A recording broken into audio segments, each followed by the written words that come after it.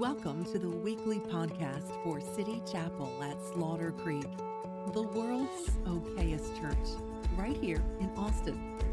Get to know us better at citychapelchurch.com. We're so glad that you joined us today and hope you enjoy the message. It says, "Dear children, this is the last hour." That's important. And you say, this is written 2,000 years ago. It was. Because really, this is applicable because in Bible time, it's not hour, it's not 60 minutes. It's the last day, as Scripture would say. So this is the final season. Christ has come back. He has risen from the dead, and we are now living in what Scripture calls the last days. So that's still true, even though this was written 2,000 years ago. But actually, it's also true because you don't have much time left. Even if the world itself is going to continue for another 11 million years. That's not a word, but even if the world is going to, you aren't. And this might be literally your last 60 minutes. He says, "Dear children, this is the last hour." And so there's a sense of urgency here. This is important. "And as you have heard that the Antichrist is coming," or the Antichrist, how would they have heard that?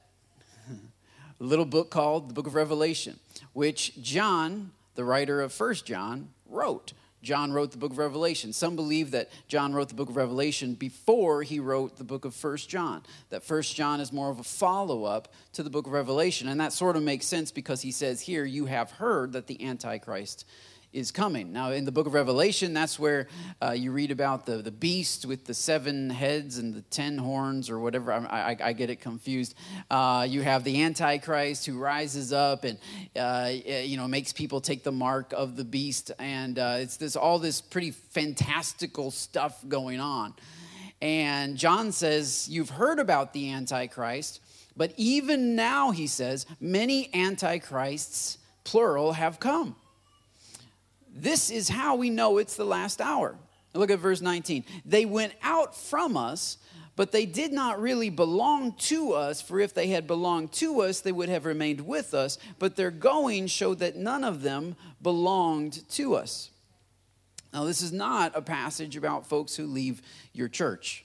I've heard some preachers use it in that way. Just because they went out from you doesn't mean they went out. You know what I'm saying? There's other churches other than your church, dear pastor. So it's not. But what he's talking about is when he says they went out from us. Now, this isn't written to a specific church. This isn't the church in Ephesus or the church in Philippi. This is John talking about they went out from us or from the body of Christ. They left the teachings of Christ, left the body of Christ. These are people who are anti-Christs. Now, it's interesting that you could have an antichrist in the church. That's what he's saying. That these antichrists, plural, they originated in the church. They were people that rubbed shoulders with, that worshiped with, that sang "There's Another in the Fire" with, and then they went out from them, or they left the teachings of Christ. They left the church. And John is saying that they went out because they did not really belong to us. Do you see that? So there are some people who maybe are with you, but they don't belong to you. He's drawing a clear distinction that there are some who might go to church with you, there are some who might worship with you, but they might not belong to the same thing that you belong to, because we belong to Christ. And these antichrists did not belong to Christ. They liked to stay within the peripheral of Christ. They liked the affiliation with Christ. So being antichrist is not like, I hate Christ. Antichrist means to come alongside Christ, but not want to get in Christ. They want to be close to, but not in. They want to associate with, but not be a part of. And that's the key difference here. And so, you could spend a lot of time preaching on that passage, but I think suffice it to say that there's some people maybe even who have been in your life, but they are not of the same thing that you are of, and so they do not need to stay in your life. And when they walk out of your life, let them walk. Don't pursue people that are not a part of the same thing you're a part of. If they don't belong to Christ, then they don't belong with you. That doesn't mean you can't have non-Christian friends. It doesn't mean that you can't connect with other people. But I'm talking about deep connections. I'm talking about people who you think belong to the same thing that you belong to. And when they reveal to you that they don't, John is saying, we just let them go. We didn't chase them down. We didn't say, oh, I think they're doing a little better this week, right? Their behaviors change. No, this isn't about behavior. This is about what they belong to. This has to do with something much deeper than behavior. And because John says, look, we didn't know that at first. We knew that after. They went out from us, but they didn't really belong to us, because if they had belonged to us, they would have remained with us. In other words, we didn't know that they weren't of us. They didn't belong to the same thing we belonged to until they went out from us. In other words, you got to let some things work themselves out. Time has a wonderful way of revealing motivation. Time has a wonderful way of revealing your motivation, my motivation, others' motivation. It has a wonderful way. Time just works itself out, which is why some patience is necessary when you're walking with God. You can't judge things before it's time. You can't judge people before their time. You have to let things work out a little bit.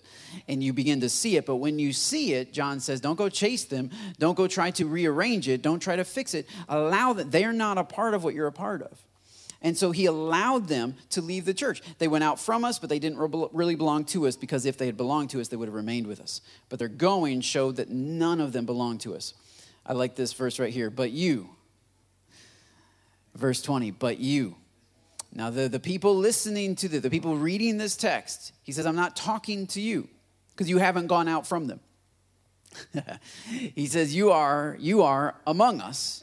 You're among the churches. This letter was to be passed from church to church to church to church, all the local bodies throughout the Middle East. He says, but you, there's something different about you. The word but it means there's a contrast. But you, he says, you have an anointing from the Holy One. And all of you, in this translation, says all of you know the truth. In other manuscripts, it says, all of you know all things. So, all things, or in this case, the truth. He says, all of you know the truth. Can you imagine that? Being in a church where everybody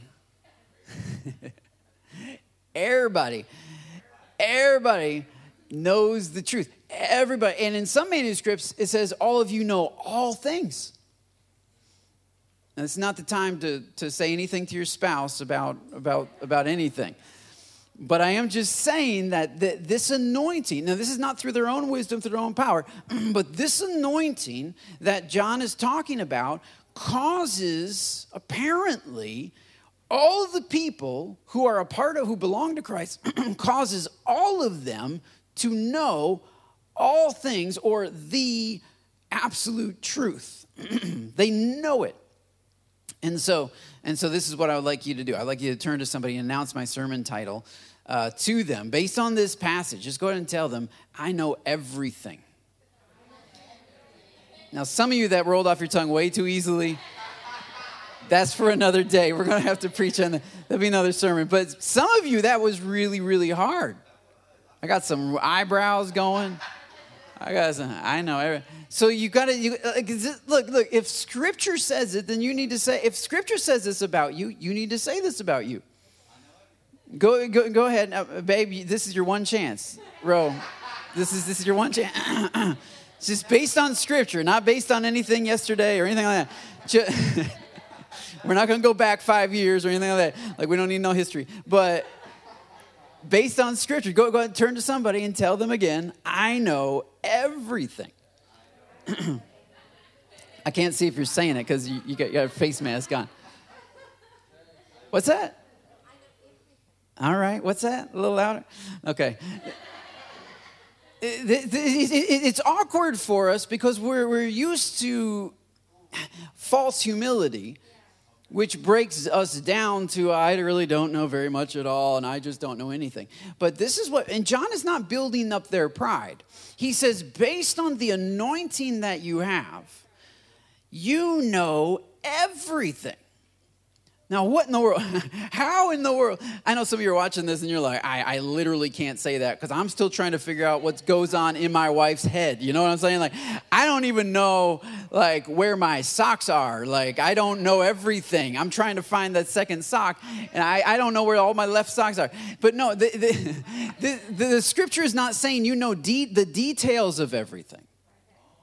He's not saying you know the details to everything. Remember last week I preached about, and I shared a story from my personal life when I was cruising through Miami, and I was kind of angry. I was driving, and God spoke to me, which, yes, you can pray while you're angry. That's true. Even if you have a bad attitude, you can come before God because, surprise, he knows you have that bad attitude. So you might just want to be real with him. You don't have to clean yourself up first. So anyway, I'm driving. I was kind of angry. I was stressed and I was fearful, and my flesh was hurt because I wasn't perceiving myself as successful. And my flesh wanted to be perceived as successful, or at least competent. And for the first time in my life, I felt like I wasn't that. And so my flesh was producing this horrible attitude inside of me, which was not patient, which was not kind, which was not loving, which was not the fruit of the Spirit. It was the fruit of Harry.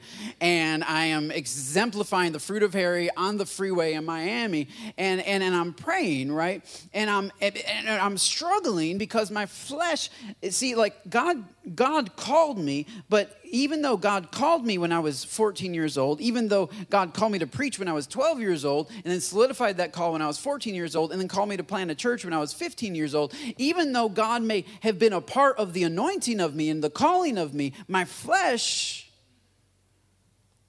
can easily take the call of God and say, okay, well, we got to get going on this. The flesh will be happy to get saved and come to church and put on a suit and even get up and preach. The flesh is fine with all of that. And my flesh had developed this timeline. So, right, I'm 12 years old, I start studying New Testament Greek. I'm 14 years old, I'm called to preach. I start preaching more and more at our church. I'm 20 years old, I'm traveling around preaching to other churches. I'm 21, I'm going to Bible college. I'm graduating from Bible college at 24, minoring in New Testament Greek. And yet, when God told me to work for this evangelist, where I'm literally just carrying his things, booking his appointments, all of that stuff, my flesh couldn't see how my past lined up with my present, and it couldn't see how my present could possibly line up with my future, so my flesh was frustrated. And as I'm driving along, because the flesh is speaking to me and I'm listening to my flesh, I'm frustrated and angry because I can't see how these things work out. I have so many questions. And if I would have been driving and if I would have read this, you know all things, I would have said, well, no, actually, I don't even know why I went to Bible college. That was a waste of time. I don't even know why I studied New Testament Greek from the time I was 12 until now. That was a waste of time. I don't know why God made me get out of my comfort zone and get up and preach when I was a sort of shy person, because that was a waste of time. I don't know why that. I had so many questions about how my past connected to my present and how my present connected to my future. I would not say I know all things. And yet driving along, right, God spoke to me. And I shared about what he spoke to me last week. He said, you have one boss, you have one job, and you have one payday. You have one boss, his name is Jesus. You have one job, to be obedient. You have one payday, and that's the judgment seat of Christ. Now, he didn't answer any of my questions. I wasn't asking who my one boss is, when my payday. I don't know. Like, he didn't answer any of my questions, but he answered all of my questions. He suddenly told me everything.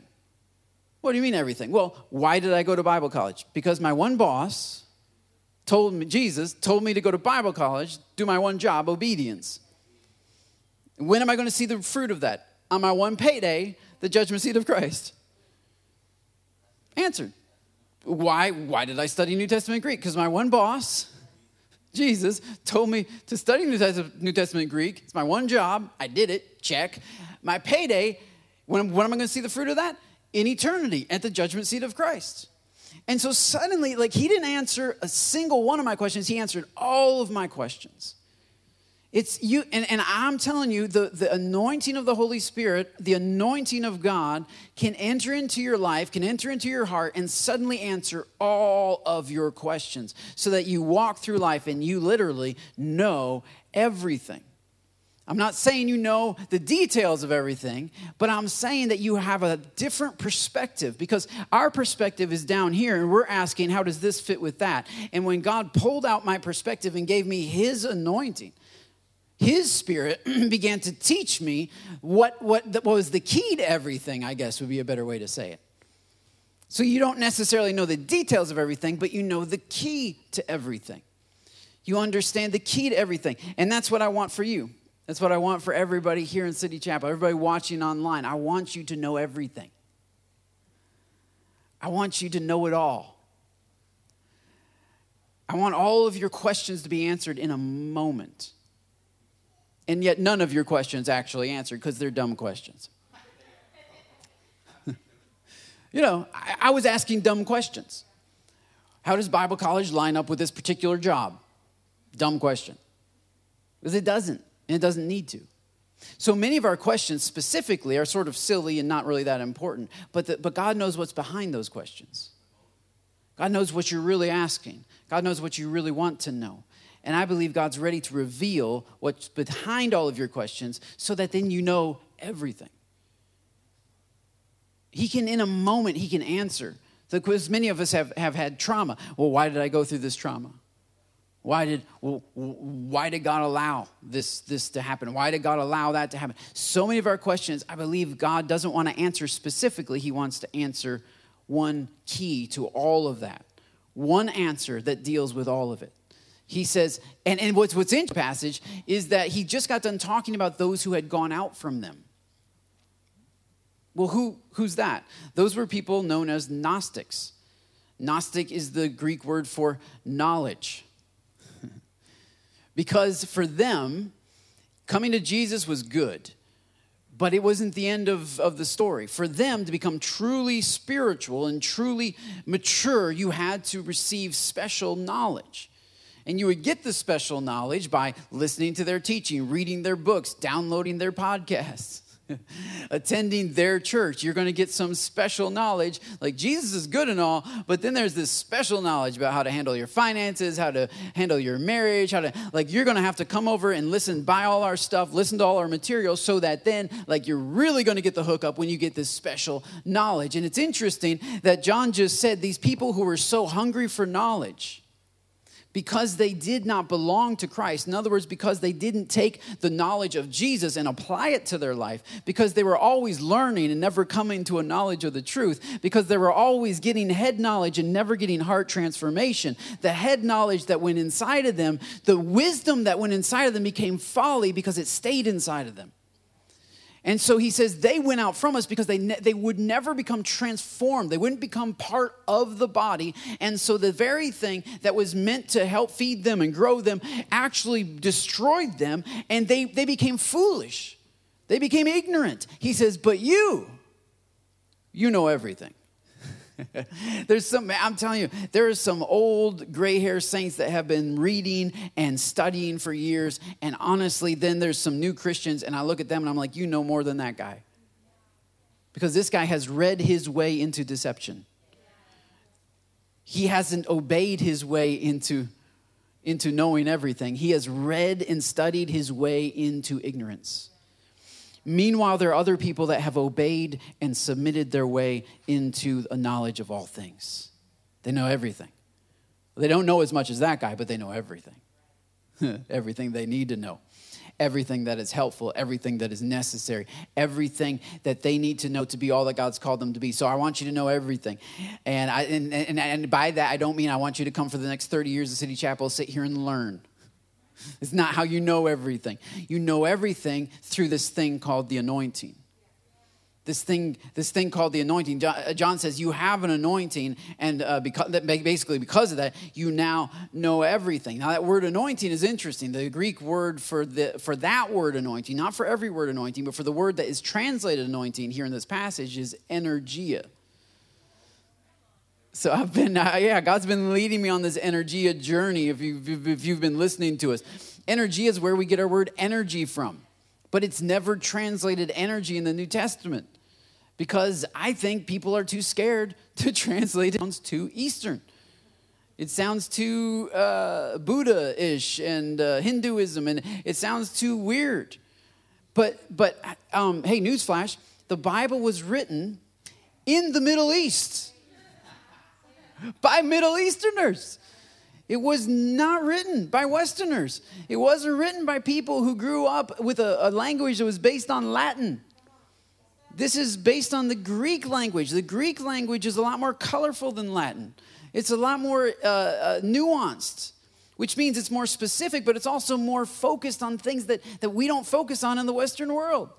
So we want systematic theology. Well, systematic theology is not in Scripture. You have to take Scripture and chop it up into little bits to create a system of theology.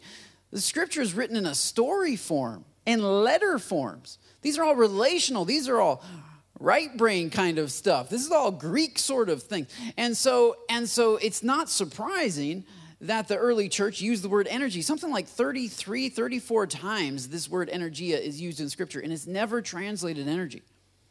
So the Christian translators here are saying, well, how do we translate this word energy? Let's call it anointing, because that's a churchy word. So I'm not preaching anything new to you. I'm just giving you a different word, a more biblical word for what you already understand. That anointing is a theme in the Old Testament of pouring on of oil, and it is symbolic of the Holy Spirit. But here, this is not the word that's normally used for anointing. This is the word that is energy. Well, what is energy? It's a stirring inside of you by the Holy Spirit. Absolutely. It's not your own energy. You don't bring your own energy. He says you have an energy from the Holy Spirit, from the Holy One. That's what he says. You have an energy from the Holy One. Now, when I was driving in Miami, I had an energy from myself. You know what I'm saying? No, I did. I had a flesh-driven energy. You know what a flesh energy feels like? It feels anxious. It feels fearful. It feels the need to defend itself. It feels the need to be competent. It feels the need to be liked. Here's a big one. It gets offended really easily. You might have come across that lately. It also likes to bully people. Maybe you run into that on Facebook. I'm just wondering what you think. And then I'm going to jump down your throat when you explain to me what you think because you're dumb. That's the energy that comes from the flesh. And it's anxious and it's nervous and it's in a hurry. The flesh is always in a hurry because it's the last hour. But the flesh, it's this energy that comes from the flesh. And this is what I had as I'm cruising through Miami traffic, speaking to people driving around me. I had the energy of the flesh, and that will push you to sin. So much of sin, I'm convinced, is misguided or unbridled energy.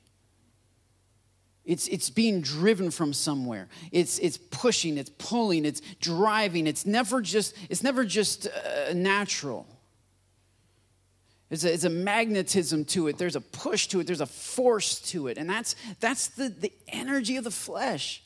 And I was feeling that. And as I was cruising down the road, when I heard the Holy Spirit begin to speak to me, though, I immediately sensed a different energy. Have you ever been, and I'm not talking about spooky stuff. I mean, I sensed peace. Like I just sensed I can slow down. I don't have to go, 110 miles an hour down the freeway. Because I could die. So the energy of the flesh can do really stupid things, can say really stupid things, can think really stupid things because it's not being driven by anything that is life-giving. But the energy of the Spirit is life-giving. The energy of the Spirit says, hey, you can slow down. The sun will come up tomorrow morning if you're late. And the energy of the Spirit I felt was peaceful. I felt was joyful. I felt was restful. And so many of you are looking for these feelings that I'm mentioning. Well, this is where it comes from. It comes from the Holy One. He says, you have an energy that has come from the Holy One. You have a stirring inside of you that has come from the Holy One, not from the flesh, not from your society, not from your environment. That's why people get off Facebook, because there's such a rotten energy half the time. And it's the energy of this age.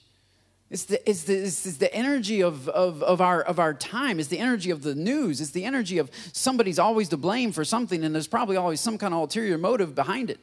Even when the FBI says there isn't, but who cares what they say? Like, this is obviously, and it's just this constant push. What is that? It's a flow of energy that is the current energy of our day. But he says, you have an energy that's different from the energy around you. You have an energy inside of you that's different from the energy around you. And it's the energy of the Holy One, of the Holy Spirit. He's moving in you. You can feel it. And I'm not talking about emotions. I'm not talking about emotions, because emotions will go up and down, right? Based on circumstances. You know that it's an energy of the Holy Spirit when it's a separate feeling from what your circumstance would normally have. You know what I'm saying? Like if you would normally feel anxious and stressed, but you feel peace and at rest, that's probably an energy of the Holy Spirit. If you would normally feel prideful and puffed up, but instead you feel grateful, that's probably a fruit of the Holy Spirit. I'm just swapping out words for energy and fruit because this is what happens when the Holy Spirit comes inside of you. He starts producing these things. He starts producing patience. He starts producing joy. He starts producing love. He starts producing gratefulness and thankfulness inside of you. It starts flowing out of you. It's not forced. It's not something, a checklist, but it's this stirring inside of you. And so I want that for every one of us, because when you have the energy of the Holy Spirit, you know everything. You step into every given situation, and you don't know everything. You know everything, because it's like the soundtrack of a movie. Have you ever been watching a movie and the soundtrack lets you know what to feel before anything changes, right? It's just a guy walking alone in the woods until the soundtrack changes. You know what I'm saying? And then it's like, oh, something spooky, something about to go wrong. Because the soundtrack is letting you know what to get ready for. It's preparing you. Well, that's what the energy of the Holy Spirit is. You walk into it, it starts letting you know what to prepare for.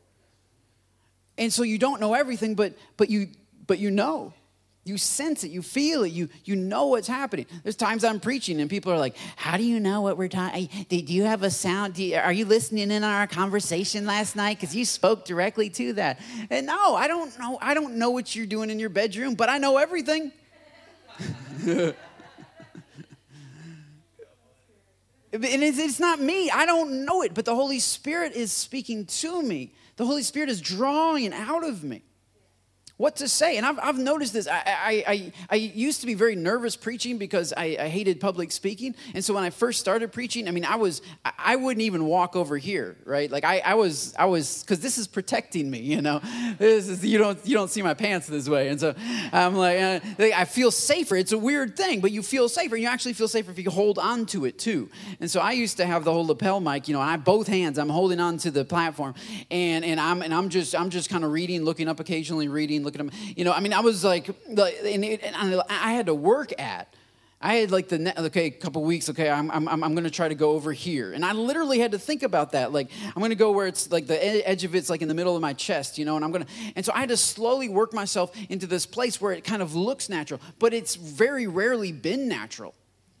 It's very, you know, people say you got to imagine people naked, you know, and that don't work when you're preaching. That's the opposite of what you need to be imagining when you're preaching, you know. When your wife's sitting right in the front row, you don't know. You know, just get that, just talk about Jesus. And so there's not, but one thing I would do is instead of looking at people's eyes, because that's hard, it's intimidating.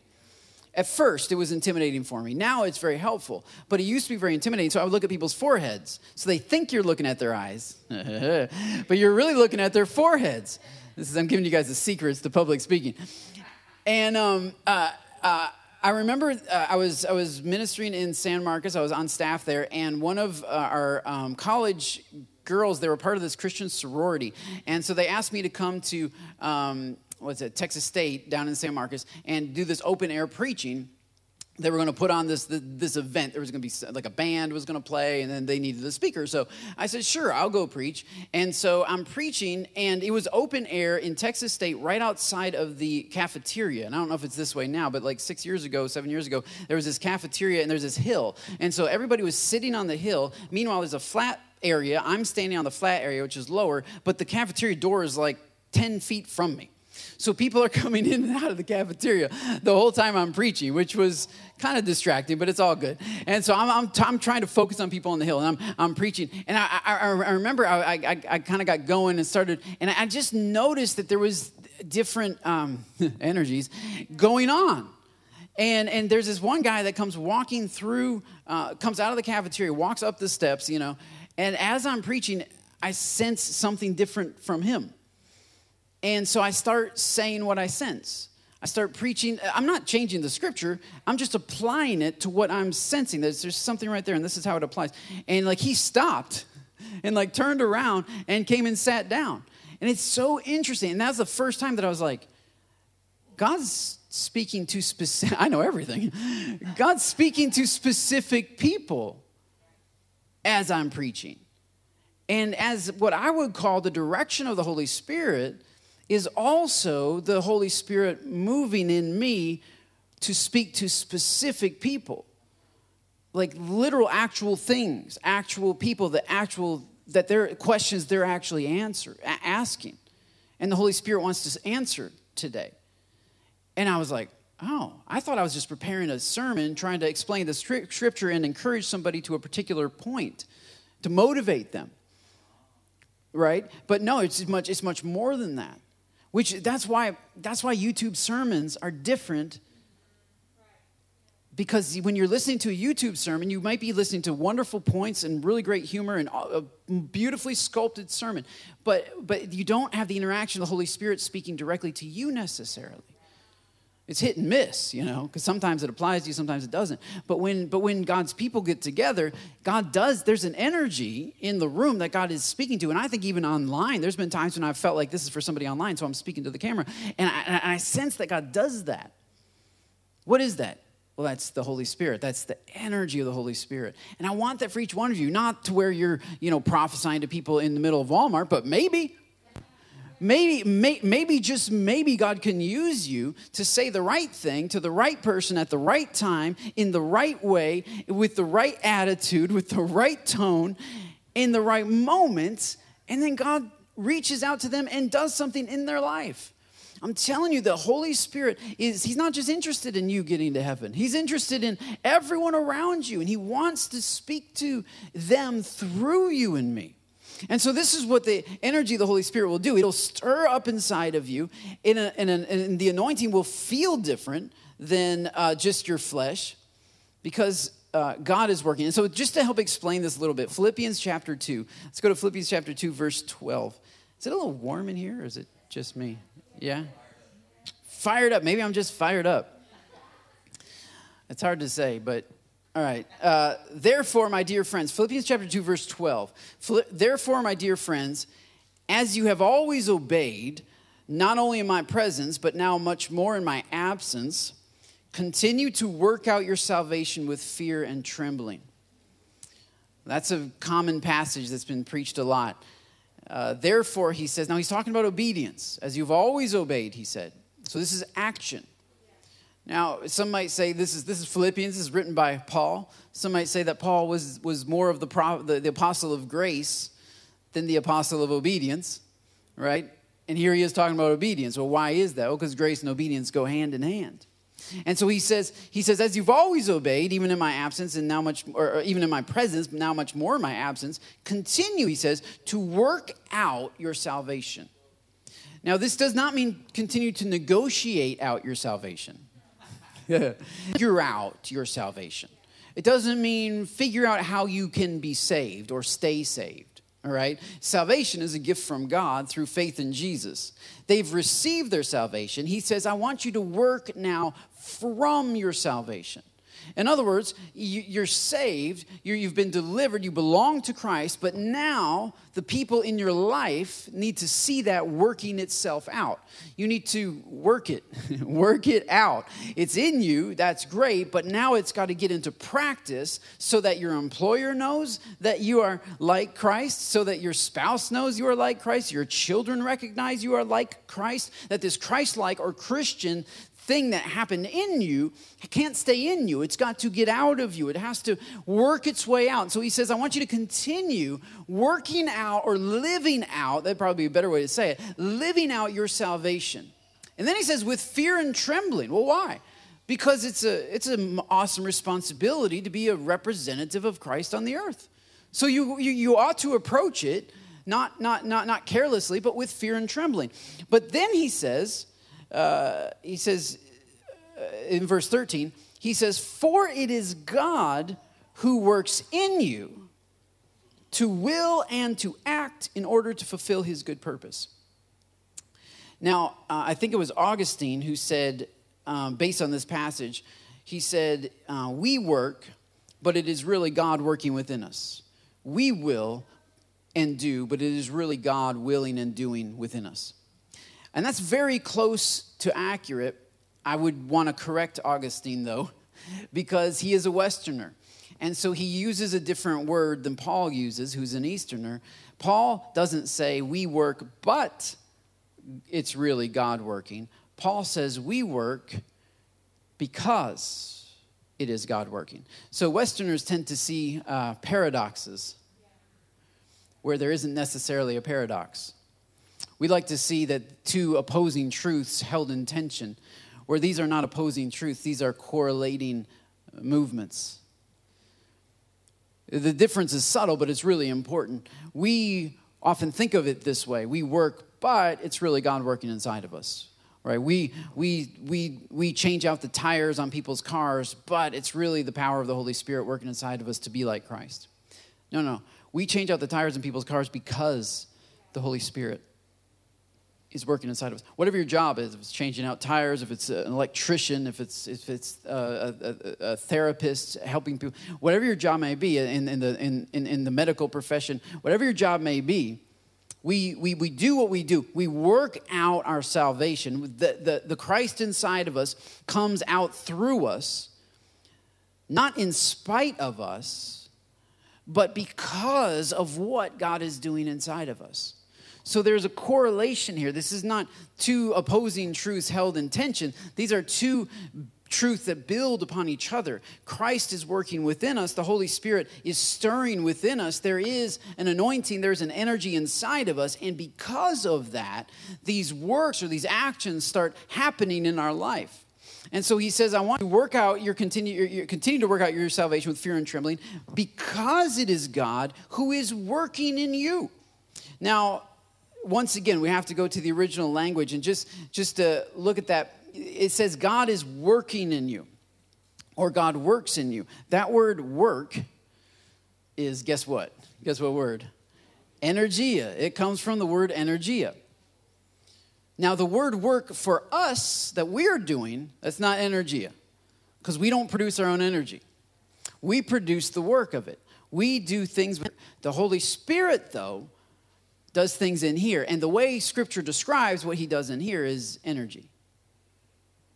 It's very different from us. We're working out here. But what he is doing, your English translation says that he works in us. But the original language is that he energizes us. He stirs us up. He fires us up.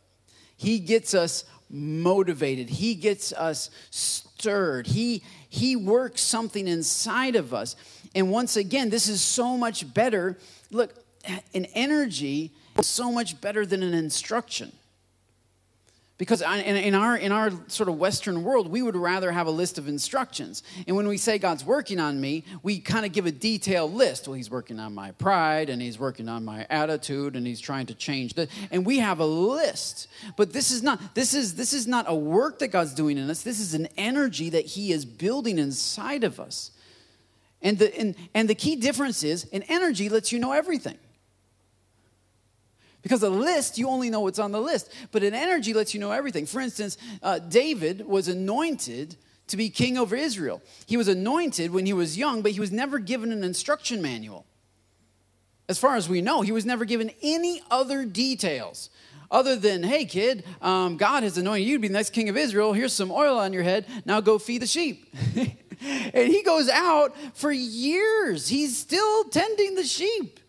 There's no instruction. There's no, well, let's see, in a few years, you're going to meet a giant, and you're going to need to take him down. That's going to be an important part of the plan. Nobody tells him any of that. There's no instruction. There's just an anointing. And that anointing is working in him. And as he spends time in the field, literally engaging with the anointing that God has within him, expressing the energy he feels toward his Father on Psalm 145, which we read today, he's worshiping, he's singing. That's all right brain stuff, right? And he's not getting a downloaded list of how, 7 easy steps to become the next king of Israel. He's just getting close to the heart of the Father. And as he gets close to the heart of the Father, one day he walks into an environment where there's this big giant who's defying the armies of Israel. And he's the only one. He's the only one in Israel who's got a problem with that. He's the only one that's stirred up, fired up about this giant. There's other people that are worried about the giant. There's the king who's trying to figure out how he looks in the middle of the giant situation. There's various people who are feeling various things. A lot of energy is going on around him. But there's one energy, and it's an energy of anger. And David feels this angry energy that God is mad at his enemy. That God is fired up and he wants to eliminate his enemy. And David's the only one that senses it. And he goes to the king and he's like, King, I can take this guy. And he's like, yeah, you're just a kid. He's like, yeah, but I've killed a few animals in my time. And then he says, but the main thing is this guy has defied the armies of Israel. Somebody has to do something about this enemy. How did he know that? Because he knows everything.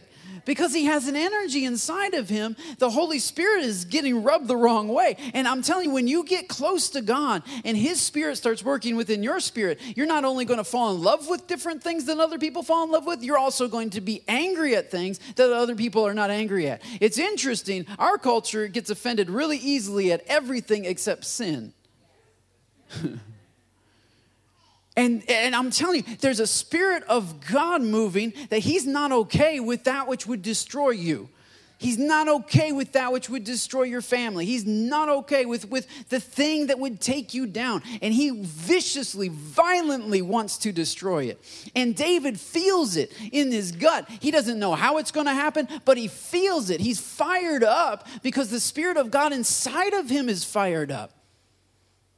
And he doesn't need to get fired up because a preacher gets fired up. And he doesn't need a great sermon or anything. He senses it. Something's wrong here. This is what's wrong. I need to attack it. And so this is how David knows everything. He doesn't really know the path to the kingdom. But he feels in his heart that this is wrong and he attacks it. And he says, look, I come to you with the name of that you have defied, the name that you have come against. Because that's really what was happening here. Goliath was not defying Israel. He was defying the God of Israel. David was able to see from a higher level than everybody else around him. And I want that same thing for you. I want the same anointing for you. I want the same power for you. Not that God would download a list of instructions and tell you exactly what to do, but that you would get so close to the heart of the Father that you receive an impartation of his Spirit into your stomach, into your spirit, that fires you up over stuff that God's fired up about, that calms you down over stuff God's calm about, that makes you rejoice over stuff that God's rejoicing about, that makes you angry over stuff that God's angry about. Makes you passionate about stuff God's passionate about. Because then there's no need for a list of instructions. Do this, don't do that. Because all the to-do list and don't do list comes out of this energy. It all flows out of this right here. He says it is God who is moving or stirring or burning or glowing within you. It is God who is energizing you. toward a couple of things. He says first to will and to do his will, God's will. And that's an important process. The energy that God wants to share with you, which is his spirit, it's the spirit moving inside of you, it will address you at a desire level. Does that make sense? It'll address you at a desire level. In other words, not at a behavior level, at a desire level. Most of us in the West, we talk a lot about decisions, right? And even in church, I made a decision for Jesus. All right, that's how we say we got saved. We made a decision. Because to us, really, life could be summed up in just a whole bunch of decisions. Decisions and consequences, that's how we think.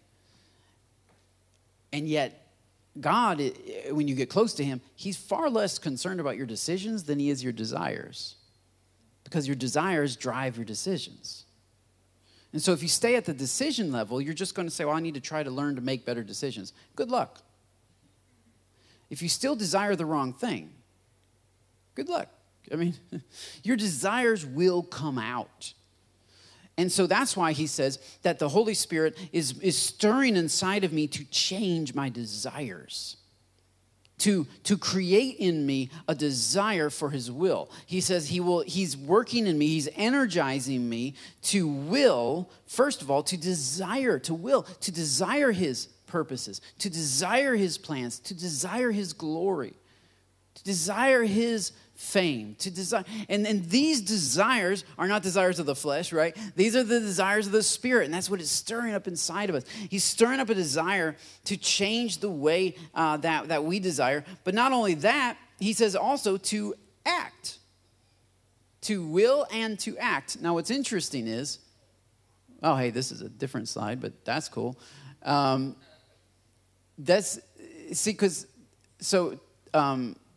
act. So, for it is God who works or energizes in you to desire and to act in order to fulfill his purpose or his will. Now, that word to act is the word energia. So that's why on the next slide, I just have a hairy translation. I don't want to pretend like that's a real translation. That's just me. This is the way I see it, because God is energizing you to desire for yourself and to energize others toward his will. God is energizing you to change your desires, but also that you would become an energizer, that you would energize his purpose on the earth. That you would be a transmitter of his energy. That you would be a conduit, if you will, of his energy. That his energy is flowing from the Father, the Son, the Holy Spirit into your heart. But it doesn't need to dead end there. You need to connect. You need to plug in to other people and allow the energy of the Holy Spirit to flow through you to them. Because it is his energy that makes everything come alive. Your vehicle is dead until you put a battery in it. It's got a lot of other great stuff going on. You can have a really big engine, but if that battery is not connected, if there's no power going to that, then it's dead. And the Christian is supposed to be the battery of society. If society is a vehicle, the Christian, the church, the Christians individual, not the church as a whole, but the individual Christians, you guys are batteries in your workplace for the Holy Spirit. So if there's a decrease in the Holy Spirit in a society, that's because there's a lack of power in the people that call themselves Christians. There's a lack of power or there's a lack of connectivity. So they either don't have the energy flowing inside of them, or they have it flowing inside of them, they don't let it flow to anybody else. They go to church, shout and jump and run around and dance around and have a great time, and then they go home.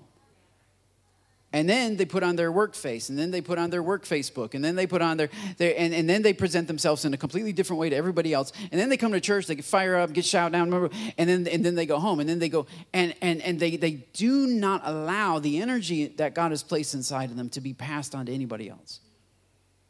They block it. because it's embarrassing. It's not socially acceptable. It's weird. And it is, if you take a battery and plug it into a car, you are introducing 12 volts of power into a line that previously had 0 volts of power in it. And if anything is off, fuses are going to go. I'd say this from experience. And so, yeah, you're going to blow a few. Some folks are going to blow their fuse when they come into contact with your energy. Absolutely. You're going to make some people angry. Well, our founder was crucified, so I guess some people might get a little testy when you show unconditional love and grace and mercy and all the fruit of the Spirit. When they are encountering that, it will prick their conscience, convict them, and some of them will react kind of violently. But this is the problem. When Christians shrink back in fear, then they disconnect the power to the society. And the society is going down as a whole because the Christians are not connecting. It's not that they're not connecting in terms of socially. Well, they're connecting socially, but they're not allowing the energy of the Holy Spirit to flow through them in those social connections. They don't explain why they have peace. They don't explain why they have joy. They don't explain where their hope comes from. They don't explain how they made it through the loss of that loved one. They don't. It's just yeah. And so society is left to try to gain power from other sources, and there's no human source that can replace the power of the Holy Spirit. And so, and even in the church. This is how the church was made to work. Just quickly, I don't have this on the screen, but I thought of this morning. Ephesians 4:16 says, and this I've talked about this on First Wednesday, but Ephesians 4:16, he's talking about the body of Christ, and he says, from Christ, the whole body is fitly joined together. Or that's you and me. Fitly joined means perfectly put together. God places people in his body as he sees fit. He puts them perfectly together. You look around, you don't think it's perfect, but God thinks diversity is perfectly put together. God thinks a multitude of experiences and backgrounds is perfectly put together. Different layers of maturity perfectly put together. So God's version of perfect and ours are two different things. So anyway, I'll let you figure that one out. But he says that Christ, another passage says that Christ has put people in the church as he sees fit. So here he says that he has fitly joined them together. But then there's this is the King James Version, because I like how it says it. It says, and compacted them. Compacted them. Other translations say hold them together. Or I think one translation actually talks about like muscles going around them. And this is a visual of a human body, that we are the body of Christ. And so these bones are kind of put into sockets and put into various little cartilage sockets. But then there are various muscles and skin and other things wrapped around them to hold them in place. And that's what it means here. Jesus puts them together, but then they are compacted together. They stay together by that which each joint supplieth. King James.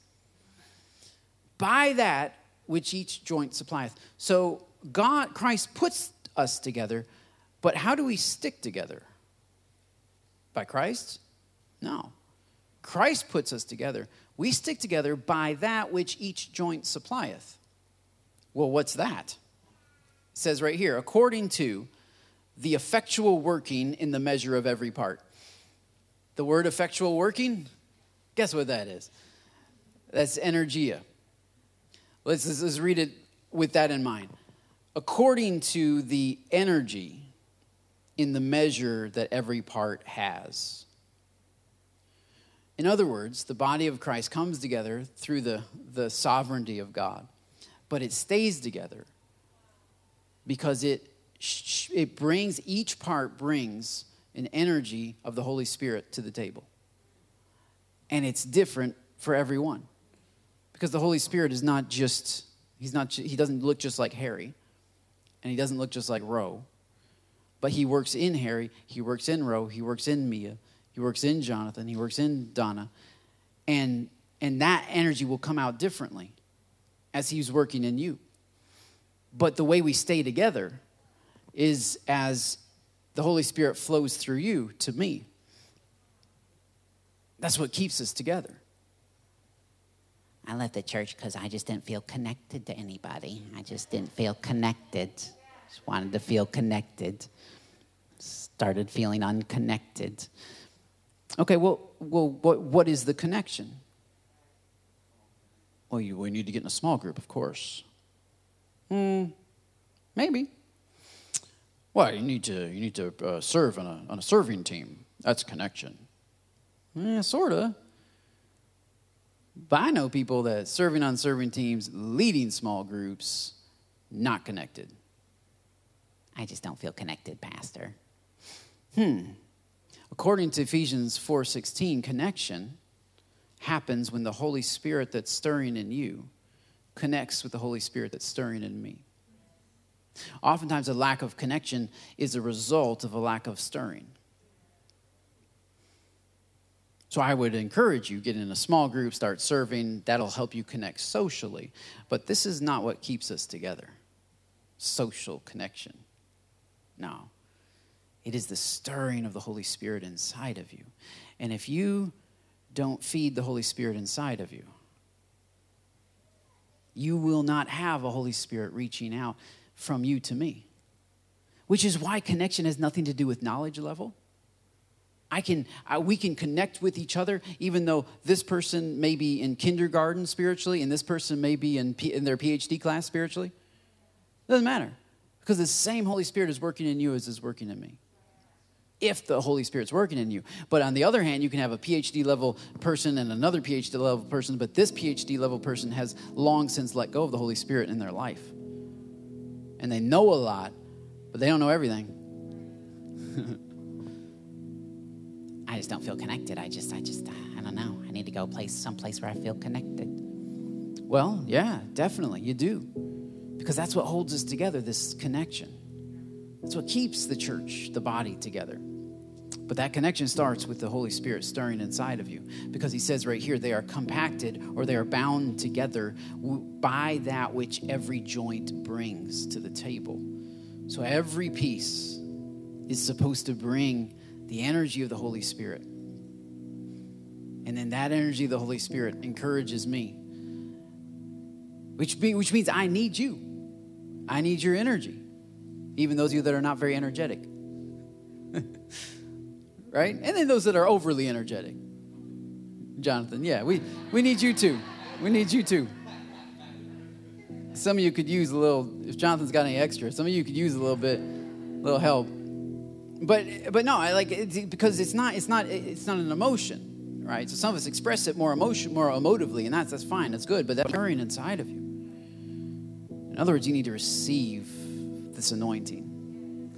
And so, Father, I pray right now that everybody under the sound of my voice, everybody online, everybody here in person, Lord, that you would baptize us in your Holy Spirit, in the energy that is moving in the heavenly realms, the energy that is pulsating in heaven, to the beat of heaven, to the pulsation of heaven. All of this earth is actually moving in rhythm.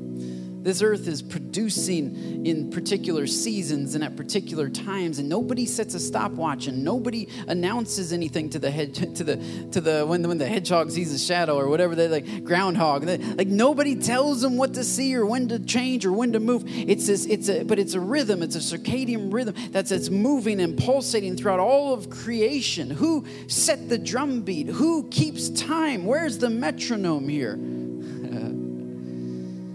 It is God who works within us or energizes within us, both to will and to do his good pleasure. It is God who stirs up inside of us. It is God who keeps the timing and heaven's rhythm. It is God that directs churches that are on opposite sides of the world, and yet they come to the same conclusion at the same time. They're praying for the same thing at the same time, feeling the same burdens over the same issues, crying out, and they haven't joined up on Zoom yet, but they're crying out over the same, they're feeling burden over the same things. This is the energy of the Holy Spirit, that he's moving and we're in tune with it and we're sensing it and we're feeling it. Oh God, may all of us be in that place. May all of us be baptized in the anointing of the Holy Spirit so that we feel what you feel, so we love what you love and hate what you hate.